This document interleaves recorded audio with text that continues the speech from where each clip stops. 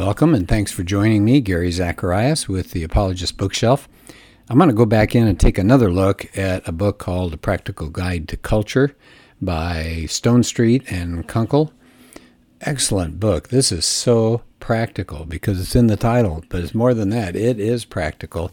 I've gone through this book, at least portions of it, with some Sunday morning classes, and the parents in there really appreciated this because the subtitle is Helping the Next Generation Navigate Today's World. And my wife and I have talked about that, how tough it would be now to raise kids in this culture when you see what seems to be traditional morality disintegrating all around. So this is a wonderful book.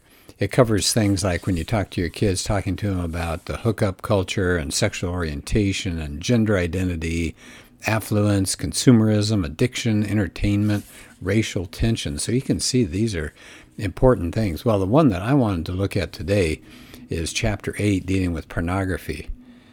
And they open up with a quote from Pope John Paul II.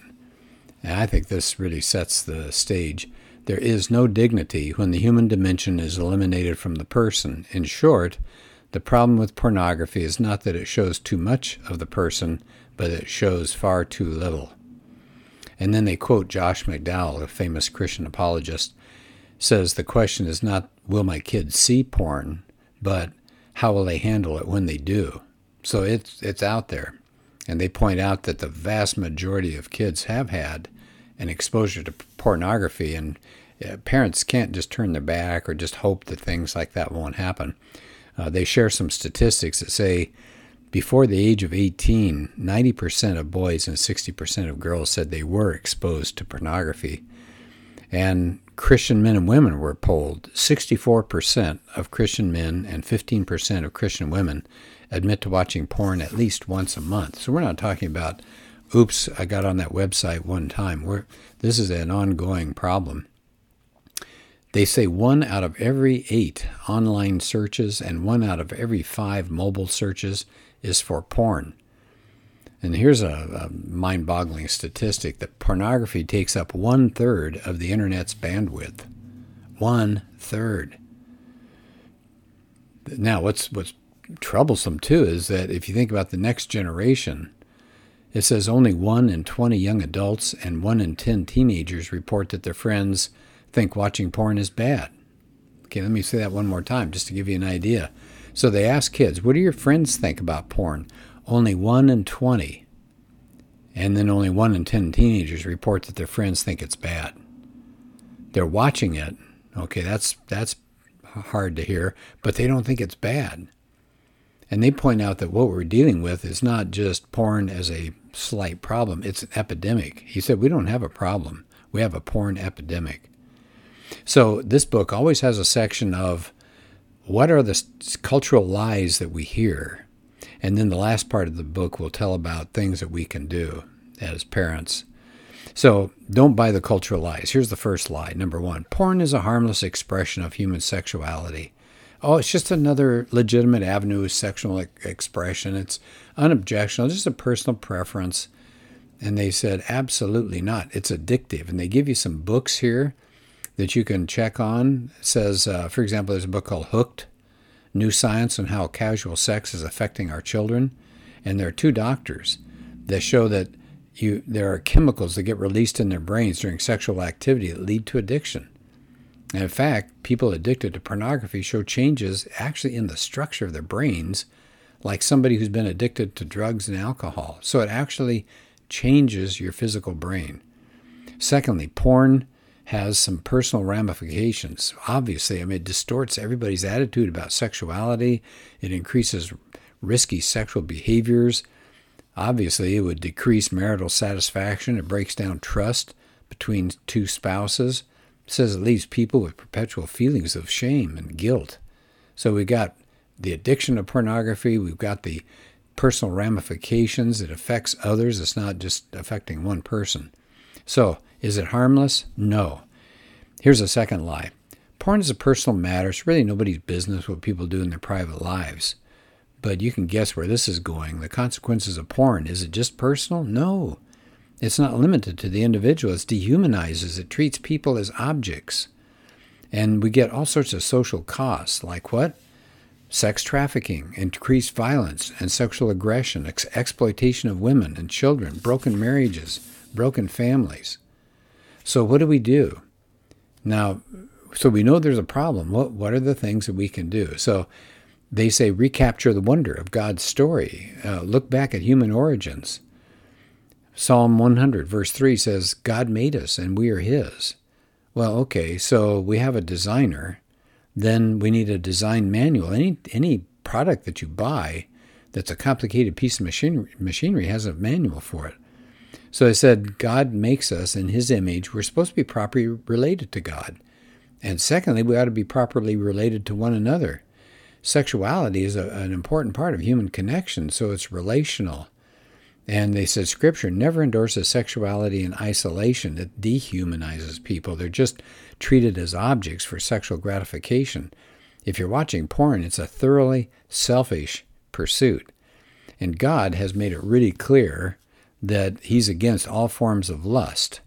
Remember what Jesus said? You've heard it said you should not commit adultery, but Jesus says everyone who looks at a woman with lustful intent has already committed adultery with her in his heart. So that violates God's design to look at people with lust. And of course, it carries huge consequences. They point out that adultery, whether it's actual adultery or your mind, it sets you on a trajectory of destruction and problems. And they give an example from the book of Proverbs, chapter 6. There are a lot of good verses here, but I'm just going to pick a couple of verses. Now, they give you verses 20 to 33. But here's a question. Can a man carry fire next to his chest and his clothes not be burned? Or can one walk on hot coals and his feet not be scorched? So is he who goes in to his neighbor's wife. None who touches her will go unpunished. All right, so now we know what God wants. Well, how do we help our kids see this? How do we help our kids navigate this terrible part of life that can be so dangerous to them? So action steps. The book always has a set of action steps and places to go for further information. I love that about this book. It doesn't just say, hey, porn's bad, take care of it with your kids. Oh, no. Every one of these chapters says, what can you do? So here we go. Dealing with pornography. Action step number 1, wake up. It's out there and it's big. And they tell you ought to read the book called The Porn Phenomenon. That's an in-depth study and assessment of the porn crisis from the Barna Group, the researchers in partnership with the Josh McDowell Ministry. And then they said, visit the National Center on Sexual Exploitation. They have a website. It's called endsexualexploitation.org. And there's a free ebook called Pornography, a Public Health Crisis. So they said, get to know how destructive porn is.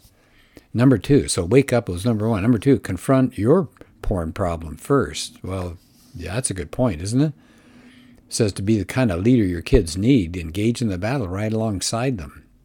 We should be confessing porn habits to God and to each other, for a pastor, a close and trustworthy friend or counselor, somebody like that.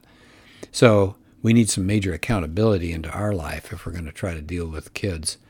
Number 3 is take preemptive action. As they say here, you can't wait until you discover porn in your kids' lives.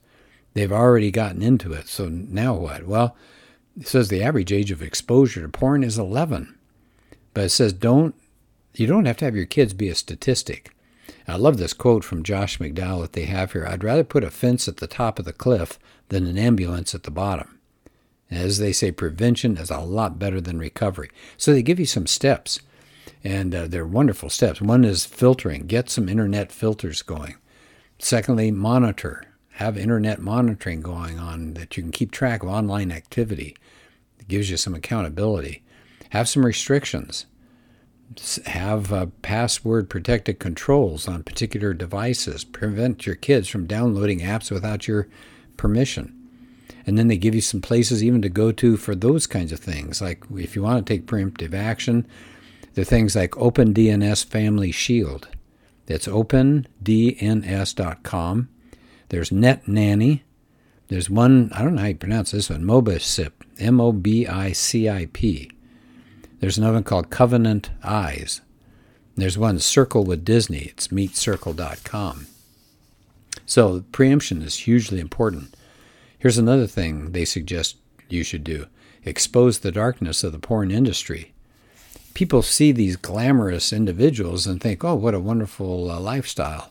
Absolutely not. This is an industry that has STDs, sexually transmitted diseases, prostitution, drug abuse, emotional abuse. It's full of violence. Women are exploited. Children are exploited. Sex trafficking goes on. Something else that parents can do is initiate conversations about porn. Adults have to be proactive. They can't wait for the kids. Says kids are not going to bring up sexuality with an adult. So maybe a conversation, not just lecturing to the kids. So asking questions like, do you know what porn is? Have you viewed it before? Do your friends ever talk about it or watch it? What are your thoughts about porn? Do you think it's harmless or harmful, and why? So they said make sure it's open-ended questions and keep the dialogue going. Don't turn it into an interrogation. It's a conversation. Here's another thing parents can do. Paint a vivid picture of the consequences of viewing porn. Now, what I would add here is that we often come across to our kids like saying, God basically is a spoil sport. He doesn't want you to have a good time, so stop doing these things. No, we're saying we function best in a particular way, and in the area of pornography, that's a terrible way for humans to function. We want the best for our kids. So there are terrible consequences of viewing porn. Do a Google search, they say. Just type in negative effects of pornography. It said there'll be research about the way it rewires the brain, the way it creates addicts. It's linked with social anxiety and depression, low motivation, lack of productivity, feelings of guilt and shame, the way it wrecks marriage. People lose interest in their spouse. It increases divorce, and on and on. So we show them that living God's way is a far better way. God wants the best for us. And then number 7, here's another thing that we can do. Always be ready to respond with forgiveness and grace. Isn't that good? He says most of the kids are going to view this material. So we should not stop proclaiming the gospel, that there's a forgiveness of sin. And Christ is the one who can offer freedom from addiction and hope among guilt and shame, and create willpower for us to resist sin and temptation. Something else they suggest is really important, and boy, I say amen to this. Love your spouse and your children. The best defense, they say, against pornography is a close family. Spend time together. Worship together. And then they even have further resources down here. I think they mentioned Covenant Eyes before. That's just covenanteyes.com. That's EYES, Covenant Eyes. There's the National Center on Sexual Exploitation. That's endexploitationmovement.com. Another resource, Protect Young Eyes, and it's just protectyoungeyes.com. And then at the end of the chapter, when you start thinking things are bleak and we're in trouble and, what are we going to do? They said there's actually a sign of hope out there. For example, the worldwide Hilton hotel chain announced it would stop having porn channels in its hotels because there was a public campaign started by the National Center on Sexual Exploitation. So that's good news. Even Hollywood celebrities are starting to say, this is not good. Pornography doesn't lead you to a good place.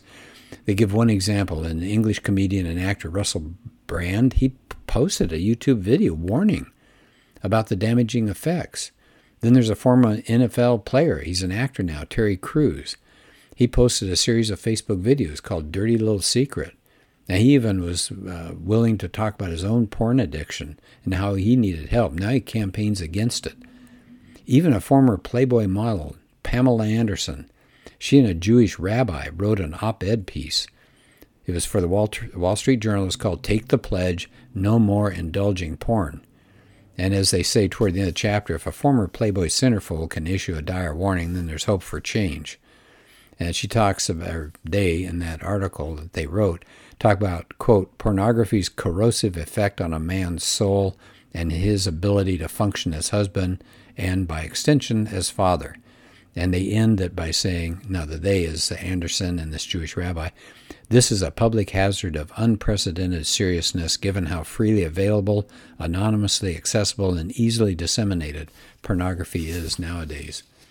So they admit that it really seems unstoppable, but it's an opportunity, isn't it, for Christians to take a culture that's lost and stumbling, take them out of the darkness of sexual sin and brokenness into the light of Christ. And so that's the chapter that I wanted to leave with you today, a challenge for all of us just because the society is just drenched in sex. So the book, again, A Practical Guide to Culture. Thank you for joining me. Can I just take a second at the end here to remind you that I'm part of San Diego County Apologetics Network, SDCAN, and we offer a free certificate program in apologetics. Just had somebody contact me the other day and said they found out about this and they were excited and they're starting in on the program. So if you'd like more information about this, it's good, it'll challenge you, and it'll really give you some confidence and grounding in Christian apologetics. Let me know. Just reach out to me, gary.zacharias@gmail.com. I'd be glad to send you some more information on it. It's been helpful to a lot of people. All right, well, thanks for listening, and we'll do another podcast soon.